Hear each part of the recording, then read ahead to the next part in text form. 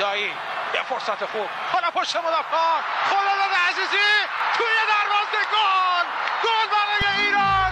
خداداد عزیزی باز هم روی زمین گشت سردار آزمون به توی دروازه، سردار آزمون گل به نام آزمون و برای ایران. بزنه کریم انصاری، گل توی دروازه کریم انصاری، دروازه پرتغال باز شد. علی دایی سام توپ توی دروازه، اشتباه حرکت از کوچان نژاد، فرصت برای کوچان نژاد توی دروازه، گل برای ایران. یه لحظه اشتباه از بازیکن ما، فرصت برای مسافه تک به توی دروازه، گل برای الجزایر. یه اشتباه وحشتناک از بازیکن تیم ملی ایران و ایران صاحب توپ هستن. حرکت قشنگ نورافکن، میتونه پاس بده، خیلی میبره تو صندوق روی دروازه و توی دروازه. بالاخره دروازه الجزایر رو ما باز میکنیم. علیرضا جهانبخش که گل زنی میکنه، کاپیتان تیم ملی فوتبال ایران موفق گل زنی میشه، اشتباه خوش جبران میکنه، رو عقب بیاره، رو عقب نمیاره، اشتباه میکنه. موقعیت برای الجزایر هست داخل محوطه جریمه، ضربه که زده شد، در برگشت فرصت پس و دروازه ما باز میشه. اینجا ببینید توپ رو میآورد رو به عقب، قشنگ میزد زیرش عابدزاده. Hello everyone and welcome to Gobazan podcast. My name is Arya Alaverdi. I'm joined by my good friend Sahan Sadari. How you doing, man? Doing good, Arya. Thanks for having me on. Thanks for coming on. Today's episode will be an analysis of Iran against Algeria, friendly match which ended 2-1 to the North Africans. Scored 2 goals coming from Riyad Ben Ayed and Mohammad El Amin Amoura, and for us it was Jahanbakhsh on the score sheet. We're just gonna get straight into it. If you're listening to us on YouTube, subscribe to us on there.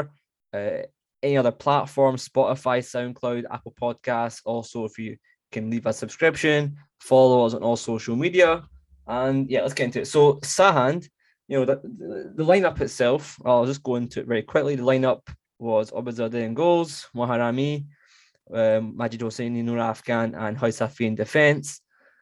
Midfield 3 was Saizatullahi, Ahmad Nourallahi, and Qolizadeh. And our front 3 were Taremi on the left-hand side, Jahanbakhsh on the right, and Osman up front. First impressions of that, Sad? I think the glaring issue was Noor Afghan at center back from the start. I mean, I've watched him play quite a lot in the Asian Champions League games as a left back for Sepahan. And even there, he was really struggling defensively against some very mid-tier Asian opposition. So it was surprising to me that Skocic went with him. I know he played him there for a little bit against UAE, but I mean, I don't really think he has any qualities that are needed to play there. So that was surprising to me. Yeah. Qolizadeh being in the midfield was kind of expected because no Qudus, no Amiri. So it was a good opportunity for him to show that he could play in that role because he plays there fairly frequently for his club side in Belgium. And those were the main points for me that were, I think most of the other selection choices were what we kind of expected, more or less. Yeah, well Noor Afghan did play in that position for the U23s when he was the captain of that team for a number of years, and even then you could tell he wasn't particularly comfortable. You could tell he was pretty much being forced to play there because they wouldn't have anyone else to play there. And that was one of the main reasons that they failed to get out of the group, I think. Because they had a good... That team had a good, some good players, the U20 squad at that time that went to the World Cup. Yeah. And they actually performed fairly well in the group stage and only missed out in the end by, I think, a goal. If they had scored one more goal against Portugal, they would have gone through. Yeah, that was one of the problems, was that Noor Afghan was playing center back. And, Skocic just come out and said after the game in the airport in Iran that, he was questioned by it, and he was like, who would you have played? He was questioning the journalists and, seeming a little bit confrontational, in my opinion. In reality, when Al-Assi came on in the second half, he showed good things. He was involved in the goal. And I don't think he has to be confrontational about that.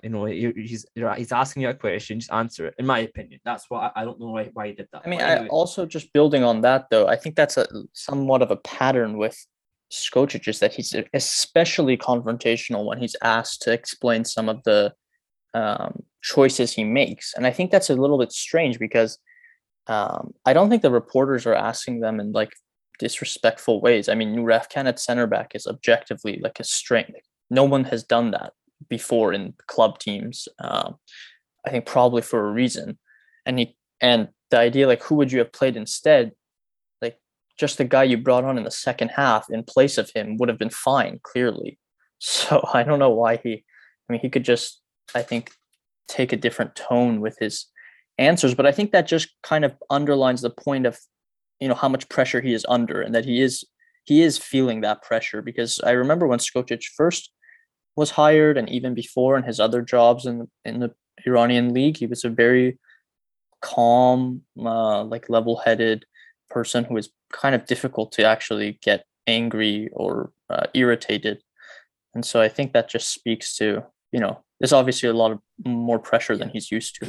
Which is fair. It's not an easy situation to be in. And the camp that he was given, by the federation, as we mentioned in the previous podcast, it was ridiculous, ridiculous camp, to go to Doha and train all that and just get a game, that's it, it's not good enough, and I know he spoke to the sports ministry before the game, and the players did as well, which is always good. But how much is that going to impact their decision making? I don't know. I really don't know. I don't know how much that's going to help us in September. Next question for you, Sans. Obviously, Taremi was at left wing in this game. I mentioned it on the previous podcast that could be something he'll do, and he did do it. He played him on the left wing.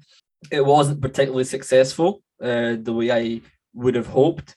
And obviously, I think Algeria, although they played a very kind of weak side from their perspective, it wasn't a particularly strong side. They played, they played well. They did what they had to do, and they dealt with Osman and Taremi's threat. What did you think of that? I mean, I find it very hard to attach any blame to Osman or Taremi, because when they're stranded basically on an island, and our midfield can't function at all and get them regular service, get them involved in the build-up play, then I think you're asking for them to, two-handedly create some, miracle or some chances by themselves, which they did initially, I think, with John Bach. But once the Algerians settled into the game, they found it very difficult. And I think, and that kind of speaks to some problems that we had in the qualification phase as well. And Osman and Taremi were also isolated then, and our midfield was still not, functioning properly in terms of getting them good quality chances regularly. But the difference was the Asian opposition we were playing were fairly weak. I mean, let's just call it what it is. Playing UAE and the current version of Iraq is really it's not saying much. And they were able to create things, just feeding off scraps and take their chances. But in terms of build-up play, that's not going to be enough against higher quality opposition like we saw. No. So, well, I mean, we'll come on to the midfield in a second. But as far as I'm concerned, there were things in this game that, especially in the first half, I almost I was surprised that they were on the pitch. Like, for example, like Noor Lahi, I don't even remember him doing anything in this game, touching the ball once. I don't remember. For example, I remember Nurullah touching the ball a lot, and I think that was part of the problem, was that when we were trying to play out of the press, and most of the passes from our defenders, from our center backs, from our fullbacks were actually being funneled to Nurullah, who couldn't even often receive the ball properly to then orchestrate the play. Like, the ball would die on his first touch, and we'd have a turnover. Go ahead. We'll come on to that. We'll come on to that in a second. But there's a lot of that happened during the game. Individual mistakes that made things difficult for us to kind of implement any plan that we did have. That was set. Hopefully, it was set in training camp in Doha. But I want to come on to something that's very important, I think, is discuss the role of Gorizade and Jahanbakhsh when they're playing in the same team. Most of the time in qualification, there was Jahanbakhsh on the left wing, Gorizade on the right wing, and they were coming inside. This game, they played them on the same side. Gorizade was playing the number 8 on the right hand side of the midfield three. Jahanbakhsh were playing on the right hand side of the front three. I don't know if it was effective when they changed it in the second half. It was a little bit more, but again, I personally believe I don't think they should both be starting on the same pitch at the same time. I always like it when there's one of them on, and then you can bring the other one on. If you remember against Iraq, Jahanbakhsh started, and then Quezada came on in second half. Actually scored in that game as well. They both scored in that game, if I'm not mistaken. I prefer it that way. I prefer to have somebody who's going to be a grafter on one side, going to work hard, like an Amiri. Okay, we didn't have him today against Algeria, but still, I would like to have a little bit more balance rather than just playing them both because you want to get the most creative players in the pitch. Sometimes it just doesn't work for a team. I don't know if you agree with that.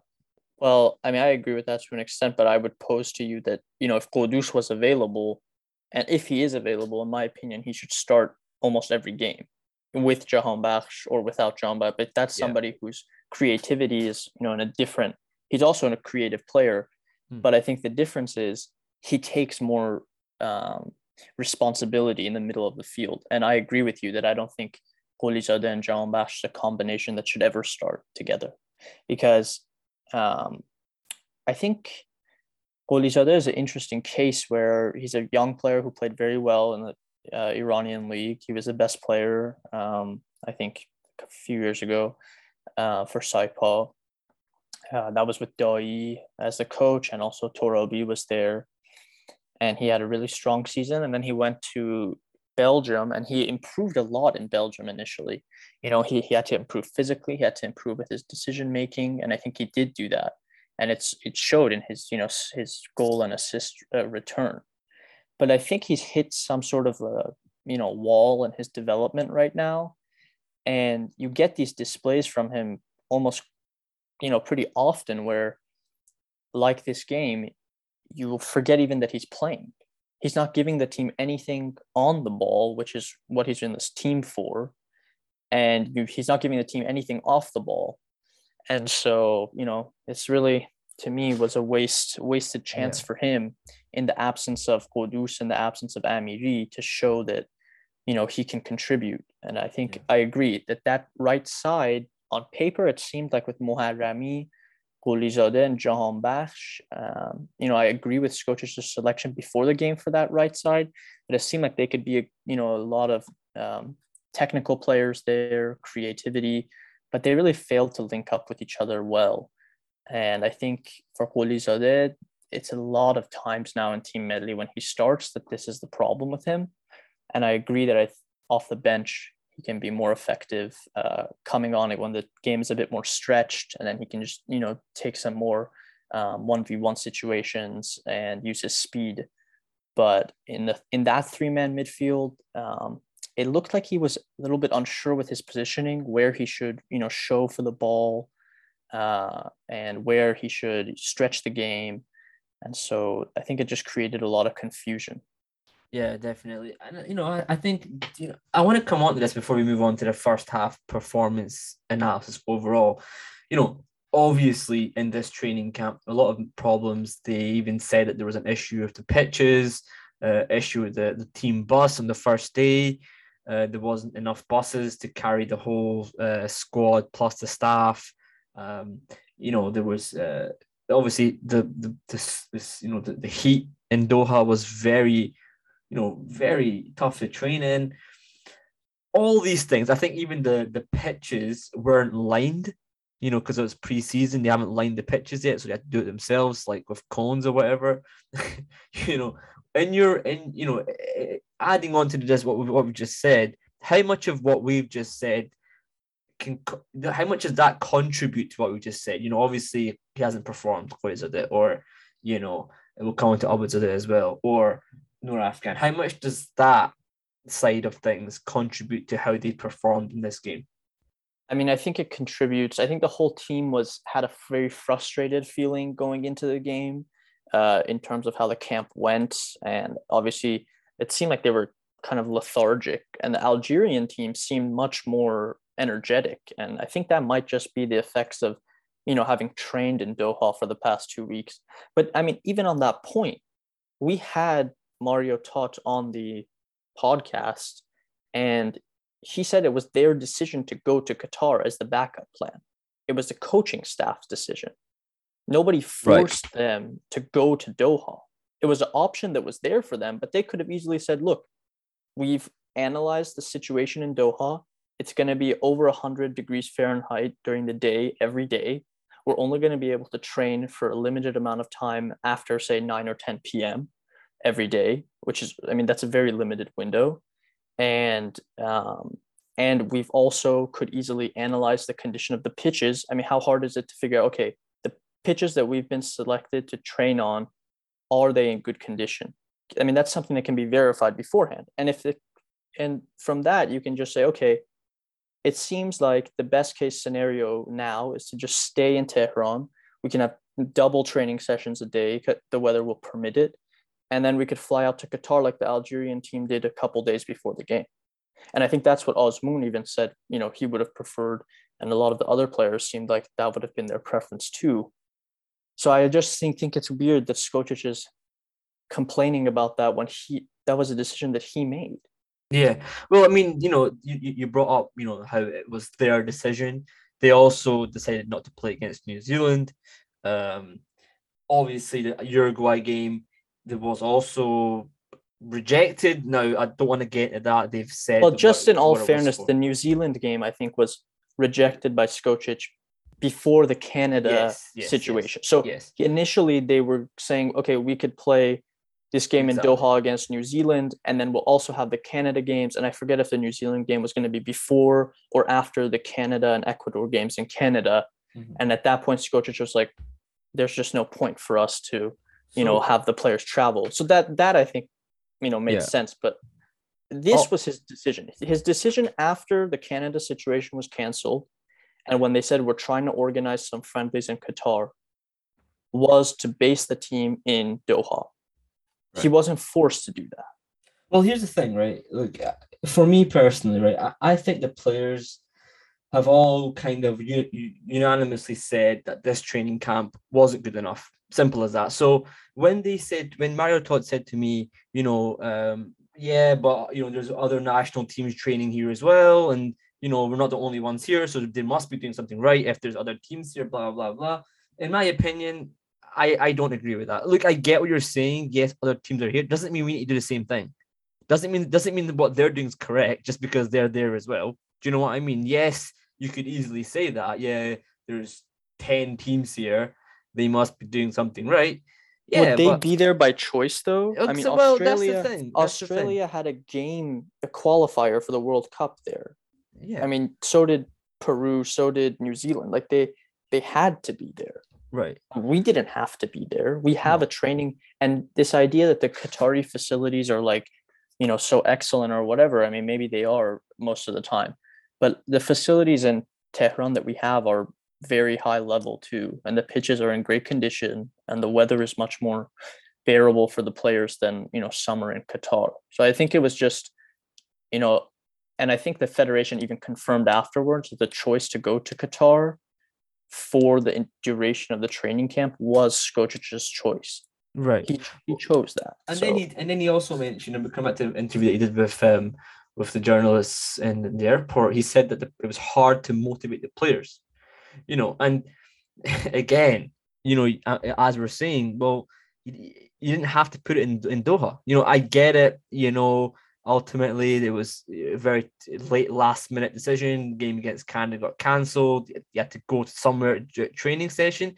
But in my opinion, as you're saying, Sahan, just do it in Tehran. That might motivate them even more to train, I mean, I'm not trying, and I know everyone's going to say, yeah, it's just videos on Instagram, but look, most of the time, what we saw from training was, pretty much just crossword challenges I mean, I don't think that's shooting game. total. I don't think that's fair. They're not going to post 100%. It's not important fair to parts say. of training. It's not fair to say, but ultimately, when you're saying to us it's hard to motivate the players, they seem pretty motivated. I think the real issue is the camp was just far too hot and it just wasn't well organized. That's the reality. That's all you have to say, in my opinion. You know, the federation didn't put enough effort in to get us a good training camp. That's the reality.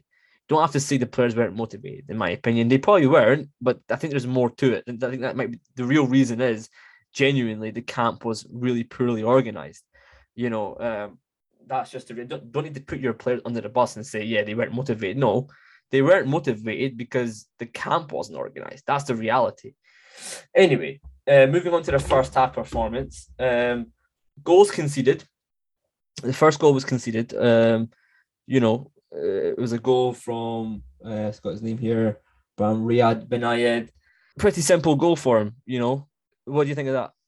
Well, I think initially Moharami had the ball on the right side and he played a short pass inside to John Bash, who had swapped with Gholizadeh for that instant, and Gholizadeh had gone out to the right wing and John Bash came to the interior. And then, I mean, that was a really amateurish mistake. I mean, we talk about John Bash and how he's had, some goals recently and he's continued his goal scoring form in this game. But I mean, for a player with his experience to try a back pass that's over half the field in length and then also hit it like he did, I mean, it's a very amateurish mistake. And I mean, he gifted it on a plate to them. So that was on him. And I think even then, there was a chance for Noor Afghan to do something 1v1, to slow the guy down, to force him on his left foot, to get him away from the goal, make a tackle. And he almost shepherded him to the goal. So, I mean, that just, again, goes to show that in a key situation, if you need a defender to make a defensive play, Noor Afghan at the heart of your back line is a disaster waiting to happen. And he's not going to save you any goals. I mean, let's just be honest. If you want your defender sometimes to bail you out, you're not going to get bailed out by Noor Afghan. Yeah, no, it was, it wasn't good enough. John Bash making the mistake. And ultimately, it was an individual error that led to a goal. It wasn't anything really that broke down. I mean, yeah, we weren't playing great, but we weren't really giving them that many chances. They had a couple of chances here and there. They probably should have a penalty as well. I mean, I think we were I think on the left side, we were being broken down pretty frequently. It wasn't, they were just dribbling, straight at Noor Afghan most of the time, or Haj Safi and Nurullahi's positioning on some of the chances that they also were creating was just totally wrong. I mean, he would leave his position in front of Noor Afghan. He would get attracted to the ball. They would quickly play it around him because he was basically pressing alone. And suddenly they would be running right at Haj Safi and Noor Afghan. Yeah. And those two guys are so weak 1v1. I mean, just in terms of Noor Afghan's body positioning, when he's isolated 1v1, someone's running at him, it's all wrong. I mean, he's not low to the ground. He's not able to change direction quickly. He gave up a stonewall penalty. I mean, it was a total penalty. And, it was just, and it's very difficult. So we want to analyze the performance as a whole. And we're saying, okay, the midfield's not working. Osborne and Taremi seem isolated. And I think that all stems from the fact that the defense was so unstable, and we were so unstable in the defensive phase that we could never really find our rhythm throughout the first half. Yep, definitely. Okay. Right, moving on to Obadzadeh, who had a pretty bad game, has to be honest, has to be said. Made a lot of mistakes, a lot of poor exits, wasn't able to get a clean catch most of the time in the first half. It wasn't a good performance, especially coming off his mistake against South Korea. It doesn't put confidence in the fans. It doesn't put confidence in the coach, in him. And I think, again, we've spoken about this a million times in the podcast, whether it's Behrang, whether it's Obadzadeh, starters and goals. It's very tough to say. At the moment in time, Abadzadeh is playing regularly for his club. Beiran Van isn't until he starts playing for Persepolis. He still isn't. So the reality is, I can understand why he played Abadzadeh, but he didn't play well. So, where do we go from here? I mean, I think that Beiran Van is a better goalkeeper than Abadzadeh. I don't know if you agree with that or not, but I think, just in terms of his ability to make big saves, I think his aerial ability, I think he's a better goalkeeper than Abadzadeh. I think Abadzadeh, the one place where he's much stronger than Beiran Van is with the ball at his feet. But I think we have so much trouble playing the ball out of the back anyways. I don't know how important that is. Having said that, I don't think, as you say, Skocic had a huge choice because Beiran Van has been playing so infrequently in Portugal. And the couple times he did play, he conceded a lot of goals and he was then benched again. So, I mean, Abadzadeh has been in really strong form in the Segunda division in Spain. And I think, he deserved to get a chance because Beiran Van also had some shaky games against Lebanon. The goal was in large part his fault, and against South Korea as well. So, I think that he had to go with Abadzadeh, and unfortunately, Abadzadeh now over the course of 2 games wasn't able to show a really strong performance. And so if Beiran Van plays regularly for Persepolis, I think there's a good chance that he's going to get his spot back. Yes, no, absolutely. Yeah, absolutely. We'll see. Look, it's always been a discussion point. Obviously, Hossein Hosseini's played well for Esteghlal as well this season. There's always Payam Niazman. I'm not saying they'll both start, but we do have good goalkeepers now in Iran. Of course, they're not world-class goalkeepers. We can't expect them not to make mistakes ever in their whole careers. They're going to make mistakes. Now, yes, these mistakes he made were not good and they weren't what we expect from a national team goalkeeper. But again, this is what we have right now. So we have to kind of accept it. Just building on the idea that they all make mistakes, Beiran Van in the lead up to the 2018 World Cup, I mean, people act like, okay, Beiran Van was God for us. Just a quick point before you move on. If you remember the game against Algeria, that's what I was going to say. The goal, that's exactly what I was going to say. Massive mistake as well. Right. The goal, mistake. I mean, it wasn't just Algeria. Against Turkey, against Tunisia, Beiran Van had very weak performances. I mean, his exits for the aerial, crosses and stuff were so bad during those friendlies. And a lot of people were calling for him to be benched, actually, for the World Cup. I mean, and now people look back and they're like, oh, Beiran Van, he saved a penalty against Ronaldo or whatever, but and he had some good performances in the World Cup. But in the lead up, he was struggling. I mean, he really was struggling.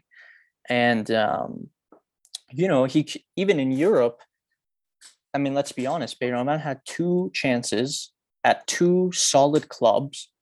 I think we would agree. I mean, Antwerp had a great season this year, I think, fairly strong season. The year before, they were playing in the Europa League. And it wasn't like they didn't give him a chance. I mean, they gave him a very solid chance, multiple games starting. And he had a couple good games, but he also had huge inconsistency in his performance. And he just wasn't like a mentally stable goalkeeper that they could, trust long term. And then he went to Portugal. Again, he was given a chance. His competition was like a 40-plus-year-old goalkeeper who I think his contract was expiring anyways or something.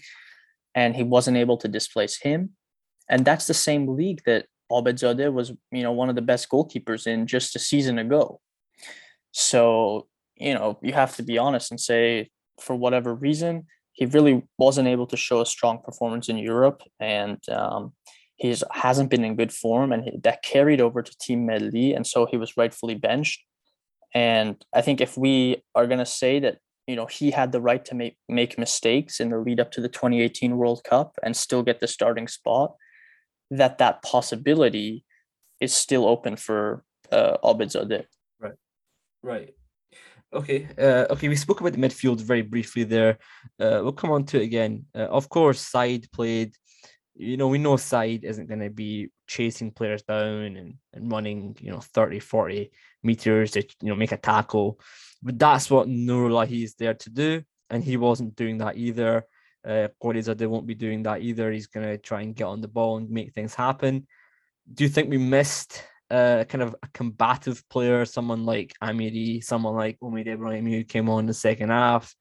Even a guy like Mehdi Mehdipour, who I think is pretty good overall, as pretty much what you want from a midfielder.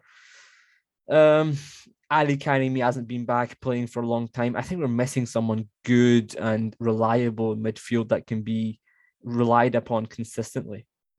Yeah, I mean, I think you hit the nail on the head. I mean, Izzatullahi showed the performance of a player who hasn't played professional football in months.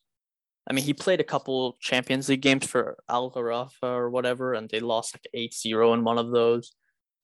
That's not, I mean, it's totally different than playing at international level. And I don't think he's ready at all. So he really needs to do something because, as you say, he's the person who in the past we've said, okay, this is our one, this guy is always going to be in there anchoring the midfield, but he's not ready right now. He's just not in playing shape. Doesn't have match fitness. He's not sharp. He made some really bad tackles. And, he needs to figure that out. I think if we had options in midfield, he's the sort of player who wouldn't be invited because that's, somebody who is his club situation is the way it is. He doesn't deserve to be invited. But, we have issues in that zone. And so he's there. I think on touching on Nurulahi point, I think Nurulahi has some qualities. I think he can cover a lot of ground. He's combative, as you say. He can go box to box. He's a goal threat. But I just think that the responsibility the coaching staff is giving him right now is way too much for him, and it doesn't match his skill set at all. Yeah. Nurulahi is somebody who can shuttle around the field. He can break up the other team's play. He can make very short, 5-10 yard passes. He can try and get box to box, be a late runner for crosses into the box, but he can't be the brain of the team.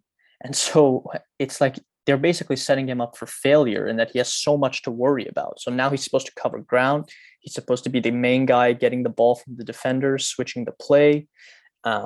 He's supposed to support the offensive midfielders. And then in the second half, they're playing him as a number 10. So I think it's just way too much responsibility for somebody who could be effective if he was just given, a limited scope of responsibility.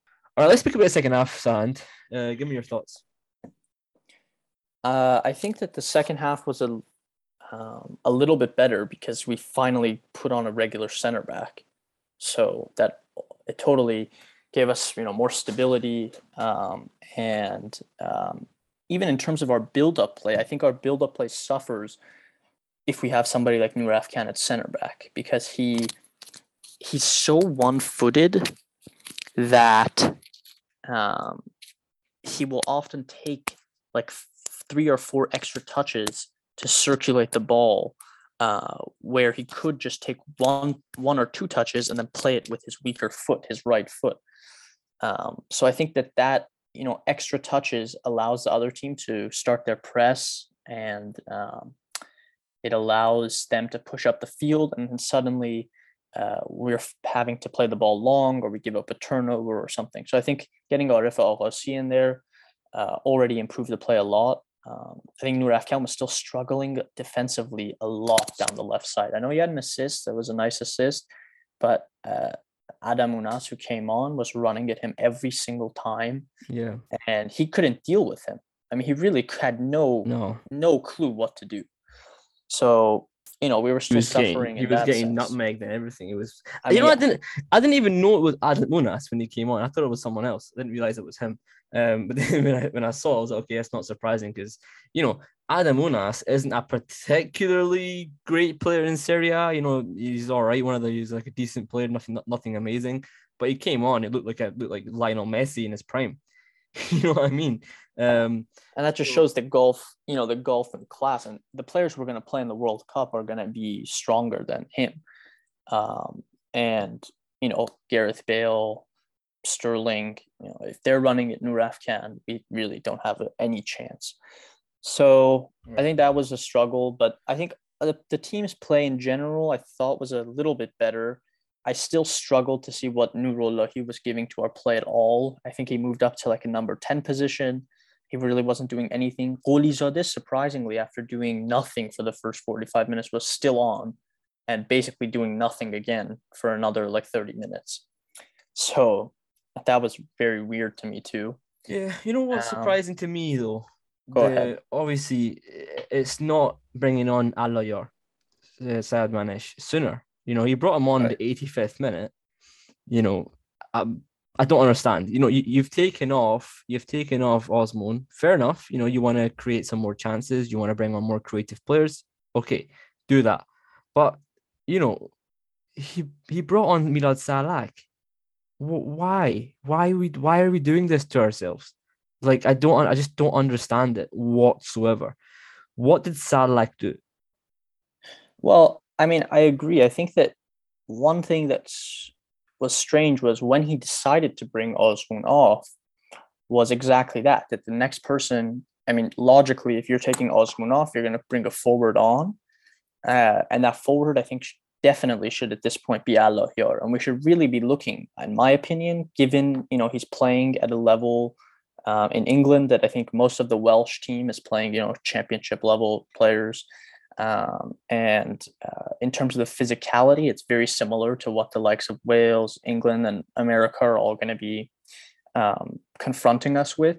So I think Al-Ghayar could really be a key player for us in this World Cup if we use him properly. And the fact he's getting like 5 minutes, I mean, I don't know how Sarlak is going to help us in a World Cup. I would really be shocked if he even makes the squad. So I think that was a very weird choice by Skocic.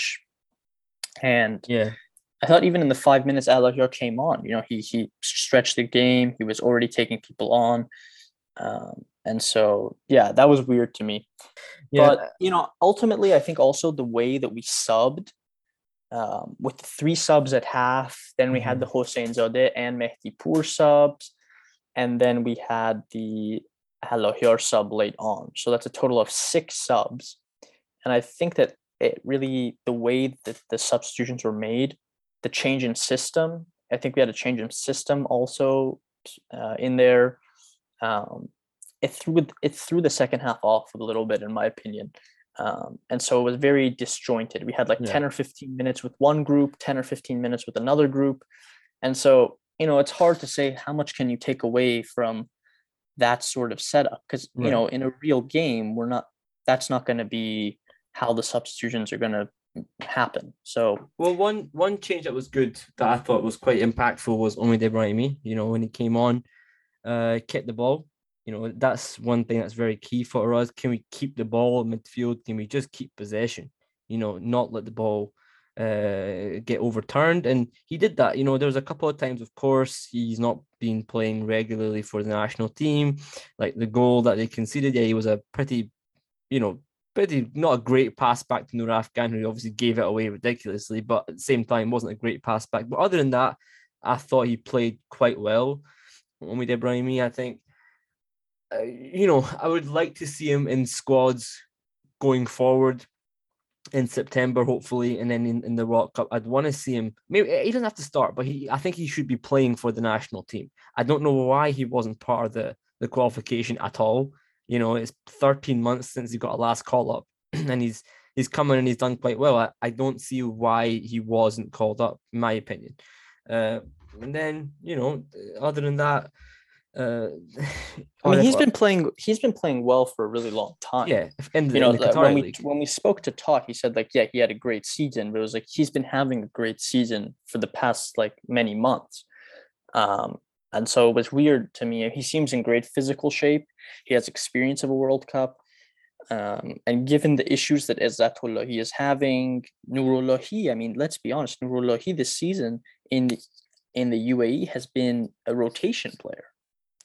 I mean, that's the truth. He was benched in a lot of key games for this Uzbek midfielder in the Emirates and for Shabab Al Ahli, and he's not in great form. So it seems weird that we haven't had Ibrahimi being worked into the rotation already. But I think it just points to one of the bigger themes that we need to really sort out now. I mean, we have 2 or 3 games left before the World Cup, and the key group of 15 players, like 11 players and a few subs, is still not really obvious, at least to the coaching staff.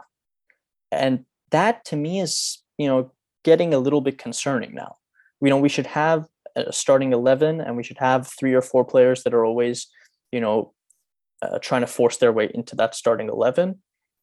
But it seems like we have a kind of an extended pool with still guys like Sarlak, Noor Afghan, kind of lurking around the team and just kind of confusing matters even more. So I really would have liked to see, Omid Ebrahimi start this game, in my opinion. I think it would have given us a lot more balance. And I think even somebody like Mehdi Pour, who had a strong sub appearances against South Korea and Lebanon, he could have been afforded more minutes too. But yeah. Second goal conceded, of course, as I said, was a pass back from Omid Ebrahimi to Noor Afghan, who gave it away. And then El Amin Amoura finished it off. What can you say? We'll come on to Jahanbakhsh goal as well. Obviously, Noor Afghan was involved in that, got the assist. But just to come on to this one first, we were in a great spell for the game. Not great, but we were playing well. We were keeping possession, creating chances, and then we made this mistake again. Another individual error. It didn't come from a mistake tactically. It was just an individual error. That's the reality. And again, we can always speak about the preparation. The preparation wasn't good. Does that affect it? I think it does to some extent. But this is not good enough. 3 or 4 months out from the World Cup, we made mistakes. Like, okay, I'll come back to the last World Cup preparation. If you remember, Milad Mohammadi scored an own goal against Tunisia. Who else? Rouzbeh Cheshmi made a really, really bad mistake against Morocco. Against Turkey, if you remember. Let's come back to another one. I think it was against Lithuania, as well. Milad Mohammadi made a really bad mistake. And these mistakes, okay, these happen within pre-World Cup, but I don't know, like the way this one happened to me, I don't want to, how do I say it? I don't want to have, the double standards. I get it. Double standards are very bad to have. But in this game, I believe, shouldn't be making mistakes against a team like Algeria, who really were not that strong. Like Turkey made mistakes, but Turkey's team, they had Tosun, who was on top of his game, playing, scoring goals. Tunisia had fantastic players, played their first team. This team wasn't a strong team, but we made mistakes very amateurishly, and it just didn't look good, in my opinion. Well, I don't really think it had that much to do with who we were playing. I mean, I think it was just some moderate pressure applied to Noor Afghan.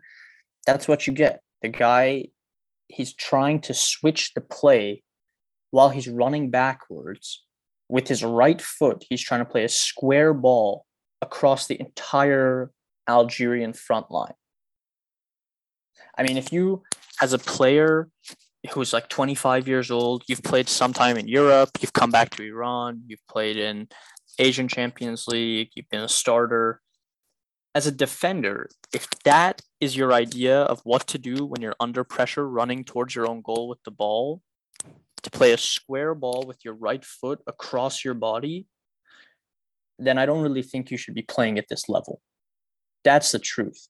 And people, we've talked about Skocic, he's made bad decisions and whatnot. This is on the player, but it's also on him for continuing to select this player. So, I think he has other options there. He doesn't have to play Noor Afghan. It does not have to play him. And so it's going to be interesting to see, okay, we've seen Nuraf Khan now. He's been responsible in part for the first goal. He's 100% responsible for the second goal. He was killed all night by the Algerian wingers. And as you say, it's not even like these are their first choice wingers. Still good players, but it's not even, close to the level we're going to play in the World Cup.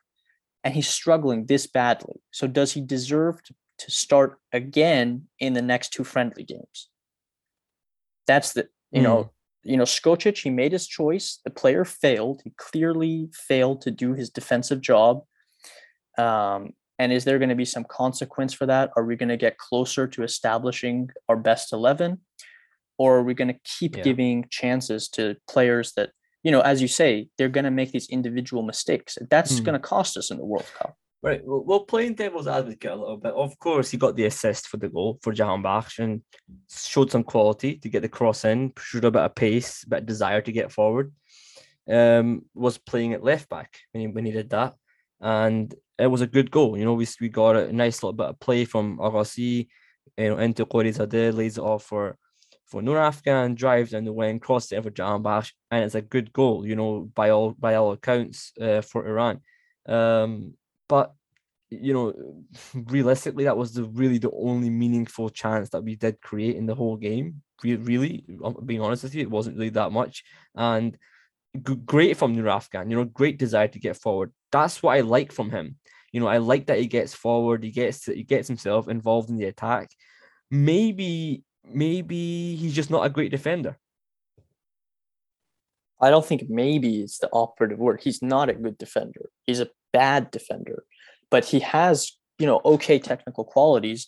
And even if you look at his good games for Sepahan, it all has to do with the offensive output. It doesn't have to do with anything that he's doing on the defensive end. And I think he has a strong left foot. He can get forward. He's an okay crosser of the ball. But ultimately in the World Cup, we're going to be asked to defend for long periods of the game.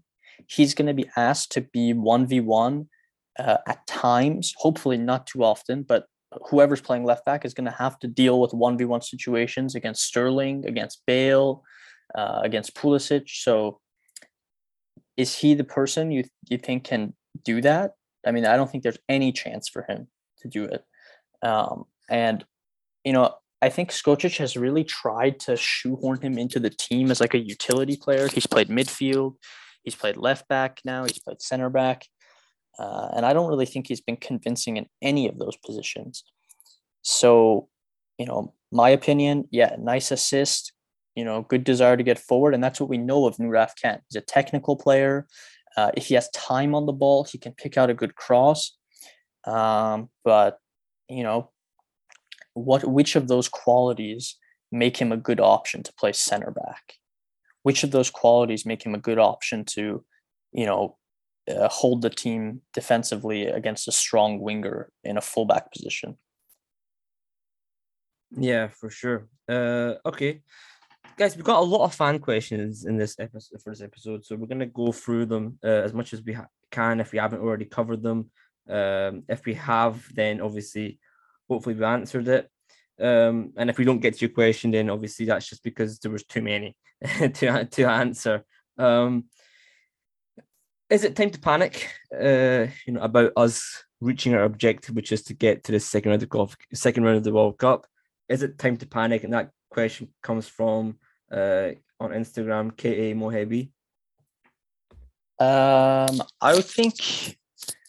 Well, we also have to keep in the context of our team that even in our other international breaks, we've always played so badly in the first of the games, because usually we have like 2 games, right?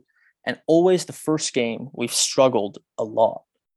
I think the players just haven't played together for a long time. And even with 2 weeks of training, clearly, especially this sort of training, which is like 1 hour from like 9 to 10 p.m. or something, in still like almost 100-degree weather, they're just not, they're not cohesive as a unit. Then you're trying to make like 6 subs. So it's like, it's a lot of different things are happening. So in that sense, I think it's easy to overreact to them playing badly. We look around at our group. The English team lost 4-0 to Hungary. and they lost to them actually 2 times in a row in this international break. So, is it time to panic for them? Maybe. So I would say there's definitely a lot of cause for concern.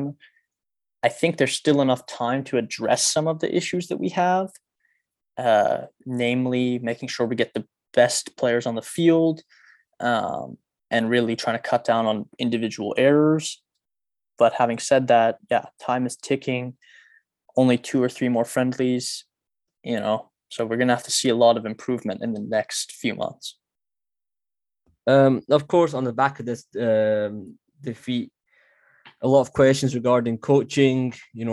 Is he going to get sacked? Skocic, blah, blah, blah. Of course, whenever we speak about a new coach coming in, there's always the name of Carlos Queiroz that comes up. Just to clear it up, no, he's not coming back to the national team of Iran. It's not going to happen. In fact, one of our friends, Amir Fahmy, who's a journalist for beIN Sports, has tweeted that he's actually in negotiations with another Asian team, not Iran. I'm not going to say who it is, but he is not in negotiations with Iran, and I think Skocic will not get sacked. He will keep his job, and I think it's too late anyway to make a change. In my opinion, I think it's too late. Doesn't need to happen. If you were going to make a change, you should have done it a year ago. In my opinion, I've said it before, said it in March. If you were going to make a change, you'd make it a year ago. It's too late now. In my opinion, does it need to get sacked? No, I don't think he does. Yes, we haven't performed fantastically against South Korea, for example. We had some players missing. Against Algeria, not a great performance, probably one of our worst under Skocic. But to say you have to sack him, no, I don't think he needs to get sacked. Is he going to be? Does that mean if we don't sack him, then we're going to do badly in the World Cup? No, not necessarily. I don't think that's necessarily the case. That's my next question for you, Sahan. If let's say the question comes from Aaron Rahimi on Instagram, he asks if and only if this becomes the last friendly, what positives can we take away? And is there any positives, for Skocic? Well, first of all, I don't think it's going to be the last friendly. I think we will have 2 to 3 more friendlies for sure. In terms of positives, I think there's some positives. I think the main positive is that certain players played so badly that it's going to be very hard to, justify trusting them in the starting lineup in a World Cup game, at least in the roles that they were, initially given. So I think he's 1 step closer to verifying his core group of, 14 or 15 players. But besides that, I think it was good. Omid Ebrahimi showed he's in shape. He's ready to go. And I think he'll be called up for the next camp. Besides that, do I think that, there was a lot of positives to take away? Not really. But hopefully it was a wake-up call for all the players that they're going to have to really, up the level of their game. The federation is going to have to up their level of preparation, up their level of support to the team. The question comes from Better Call Medic on Instagram. He's asking, is there a friction inside the team? We saw the interview that Osman did with the Iranian TV show, Football Bartar. He's saying how, we'll actually clip it here if you want to hear it in Farsi. درسته ما هممون این طرز فکر تو سرمون واقعا هست و اینکه ما خودمون هم ناراضی هستیم از این شرایط. یعنی نمیتونم دروغ بگم، واقعا ما خودمون هم ناراضی هستیم و از فدراسیون تنها خواهشمون اینه که بیاد برای این تیم ملی کمک کنه و با این شرایط تو نمیتونی جلوی انگلیس و جلوی حتی ولز که همه فکر میکنن ضعیفترین تیم ولز باشه جلوش بتونیم به راحتی بازی کنیم. ما موقعی که فصل تمام میشه تو نیاز داری به ریکاوری ذهنی من امیدوارم که به تیم ملی کمک کنن که با اینکه این اتفاق فعلا ما ندیدیم، همه چیزمون رو حواس، سرمربی‌ها قرارداد ندارن، تدارکاتمون که این همه زحمت میکشن پولی دریافت نکردن، اینا هیچ حرفی نمیزنن. شما باید به این چیزا احترام بذارید. موقعی که تیم یک دل نباشه اصلا شک نکنین که تو تیم برزیل هم داشته باشی نمیتونی نتیجه بگیری. این که دیگه تیم ایران با منطقی باشیم، یکی از ضعیف‌ترین تیم‌ها داخل گروه هستیم اگه بخوای منطقی نگاه کنی بدون تعصب. ولی خب ما شاید جام جهانی قبل خوب بازی کردیم، خوب نتیجه گرفتیم به خاطر اینکه تیم یک دل بود و اینکه الان تیم یک دل نیست خیلی بده. یه چیزی من به شما بگم، من هر قولی از فدراسیون‌های قبل تا الان بدم من دیگه باور نمی‌کنم.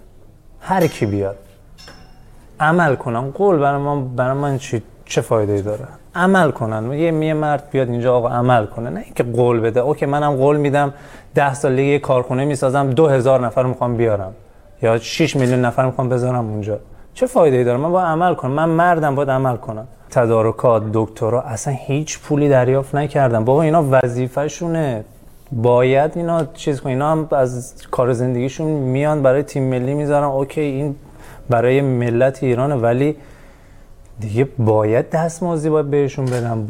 اصلا راجب اینا هیچ حرفی نمیزنن. وقتی راجب این چیزا حرف نمیزنن قطعا راجب ما هم حرف نمیزنن. You know, he doesn't trust the federation, and he wouldn't trust them if they made promises, and you know, he's not happy with, you know, them not following through with their promises, and it's a real concern for him that they're making all these promises and these things are being said, but nothing is actually being done. And I think he's completely right. You know, as I said before, there's been, you know, all this talk about, yeah, we're going to bring in new sponsors, we're going to have a new jersey for the national team. We're still using the same one we used before in the last qualification match, so that's not changed. There's going to be a logo change for the federation. I mean, these are minor things, but you know, these are things that they keep saying that's going to happen. It doesn't happen. Okay, let's go into the major things. You know, we're going to have friendly matches. We're going to play 3 or 4. We only played 1. Okay, the game against Canada got cancelled. As I said, I was in the belief that they should have saw that one coming. You know, the Canada game, in my opinion, was always likely to get cancelled at some point. So, in my opinion, they should have had a little bit more foresight to say, yeah, we need to have a good plan B. For the plan B to just be to go and train in Qatar, I think was a little bit premature, in my opinion. So, yeah, the federation has been a big issue that in potentially causing friction in this team. What do you think? Yeah, I mean, I think it can go two ways, right? Because we've had problems with our federation. I think the last federation that's performed well was Kafoshian. I think he gave some stability to the situation, and you know, most of K. Roche's requests I think were fulfilled during that time. Obviously not all of them, but like we had some good friendly matches. I mean, we used to play like Sweden, Chile, you know, but I think it can go two ways. I think that Skocic can use the issues surrounding the team to bring that group of players together. And I think K. Roche did that effectively. So, you know, that speaks to Skocic's man management skills. If he can use that to galvanize the team and create kind of like a siege mentality, then that can maybe even get an extra 10% from the players. But yeah, there needs to be, I think there's a feeling of right now that, you know, the team feels somewhat abandoned. And, you know, is finding it difficult to concentrate on their work. So I think it can definitely lead to friction. Okay, next question is being asked by a few people, so I'm not going to name, but basically it's about the formation and how we set up for the World Cup. A lot of people are asking regarding, you know, playing a back 3, a back 5. We played a back 3-4-3 against Bosnia-Herzegovina a couple of years ago. It was a really good game. And I think that was probably one of our best games under Skocic, if I'm being honest with you. I think we played really well. And that was one of the only games that, probably actually the only game, we didn't have Osman and Taremi playing. and we played really well. And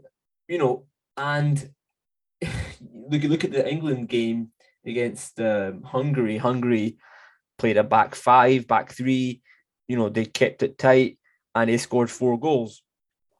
I think with the players we have, we're not particularly, I don't know how to say it, but I don't think defensively we've been great. We've shown great things. Obviously not conceded a lot of goals, but we haven't really felt secure. There's been times where we've got a bit lucky as well with like offside or for VAR, blah blah blah. So I think it would be good to cover some gaps. I'm in the belief that you always need that extra body in midfield. Whether you go 3-5-2, that's good. You have the extra body there to kind of to compensate if the other team play a 3 in midfield as well. But then if you play a 3-5-2, there's always, not always, but sometimes there's this perception that if you play a 3-5-2, you're going to leave your wing back 2v1 with the winger and the fullback. Not always, of course, people can come across and help out, but there's this perception that it can happen. But I think for Iran against England, for sure, I think a 3 at the back formation would be quite effective. Would you do it against USA and Wales? Probably not. I think you'd need to go a little bit more, match them, try and match them, like for like. But against England, yeah, you need the extra bodies back. And I think even, this is going to sound controversial, even to the extent that you don't even start one of Osman and Taremi. In my opinion, sometimes that might actually work. It might actually be more effective to just start one of them. Again in the 2018 World Cup, they didn't both start all the time. Sometimes it was one of them on the bench. Sometimes that might actually work. It doesn't just because there are best players does not mean they have to start both of them together every single game. No, maybe for the benefit of the team, you don't play one of them against England, but against Wales and USA, you do. So I think I would like to see it. I don't know what you think, Sam. Well, on the first point about the formation, I think it only makes sense for us to go with a 3-5-2, or at least 3 at the back formation versus England. I mean, they've shown now consistently that they kind of struggle to break teams down when they line up in that system. Given the fact that a lot of times they play with a 3 themselves and that they have, very strong wingers and fullbacks, I think we almost have to go with that formation, because our biggest weakness is our left back and right back areas, especially 1v1, especially left back. Whether Haj Safi plays there, Nouraf Khan plays there, those players are not good 1v1 defenders. And I think a 3-5-2 will minimize that, because you're going to have an additional center back who's going to cover the wide zone. You're going to have the fullback slightly advanced, but he can tuck in and totally cover that area with that center back on his side. And I think that allows you to then say, okay, we can actually incorporate a player like Vahida Amiri as our left wing back, so he can help out in the midfield. He's a better defender, I think, 1v1 than Nouraf Khan or Haj Safi.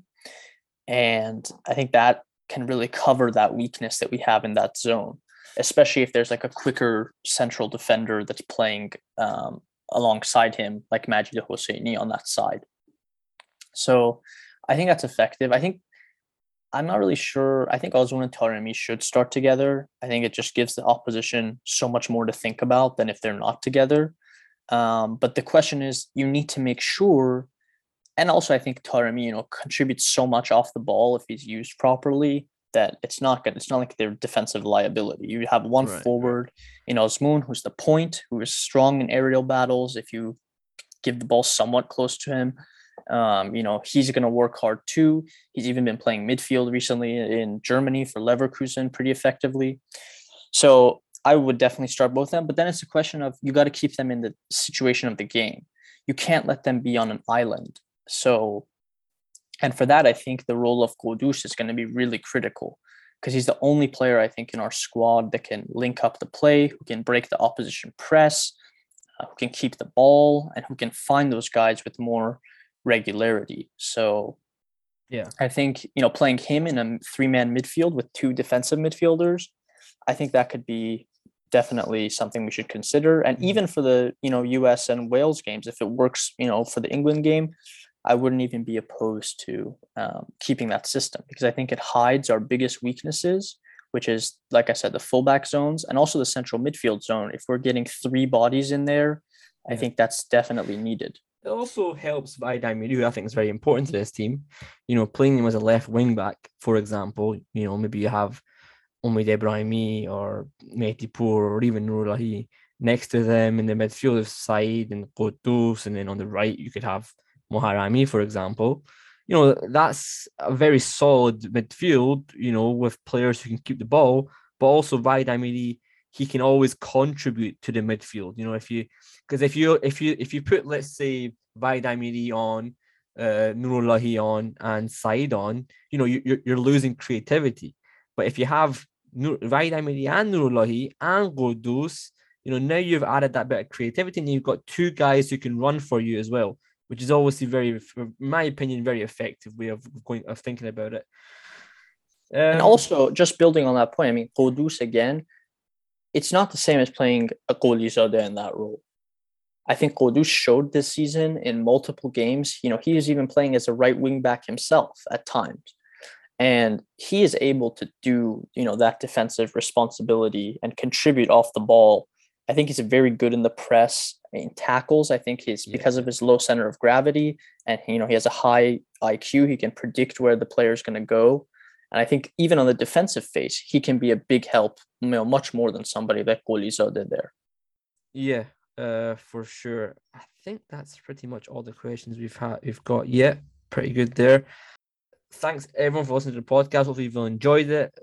Hopefully we'll have games in September. I really hope that the federation go forward and try to organize it as soon as possible within the next couple of weeks, ideally. Of course, knowing the federation, they might leave it late, the same way I did in my exams in school. You know what I mean? They leave it very, very late, and it just doesn't seem to be beneficial to the team. You have to do it quickly, but unfortunately it takes too long for them to get through to that. So we'll see what happens between now and September. Sam, any last thoughts? No, I think that's really it. I hope as well that the federation, this time I'd like to see that, at least a month before the September games, everything is settled. The teams we're going to play are known. The itinerary is known. The players are going to join on what dates. And in my opinion, it might even be worth it, to have the domestic based players join slightly early and bed them into the camp and maybe evaluate a few of them individually. For sure. All right, guys, hopefully you've enjoyed the episode. If you have, please leave a subscription on YouTube or on any other podcast platforms. Follow us on social media, Twitter, Instagram, and Facebook. And stay tuned. We'll be back very, very soon with some more interviews. And take care. Thank you.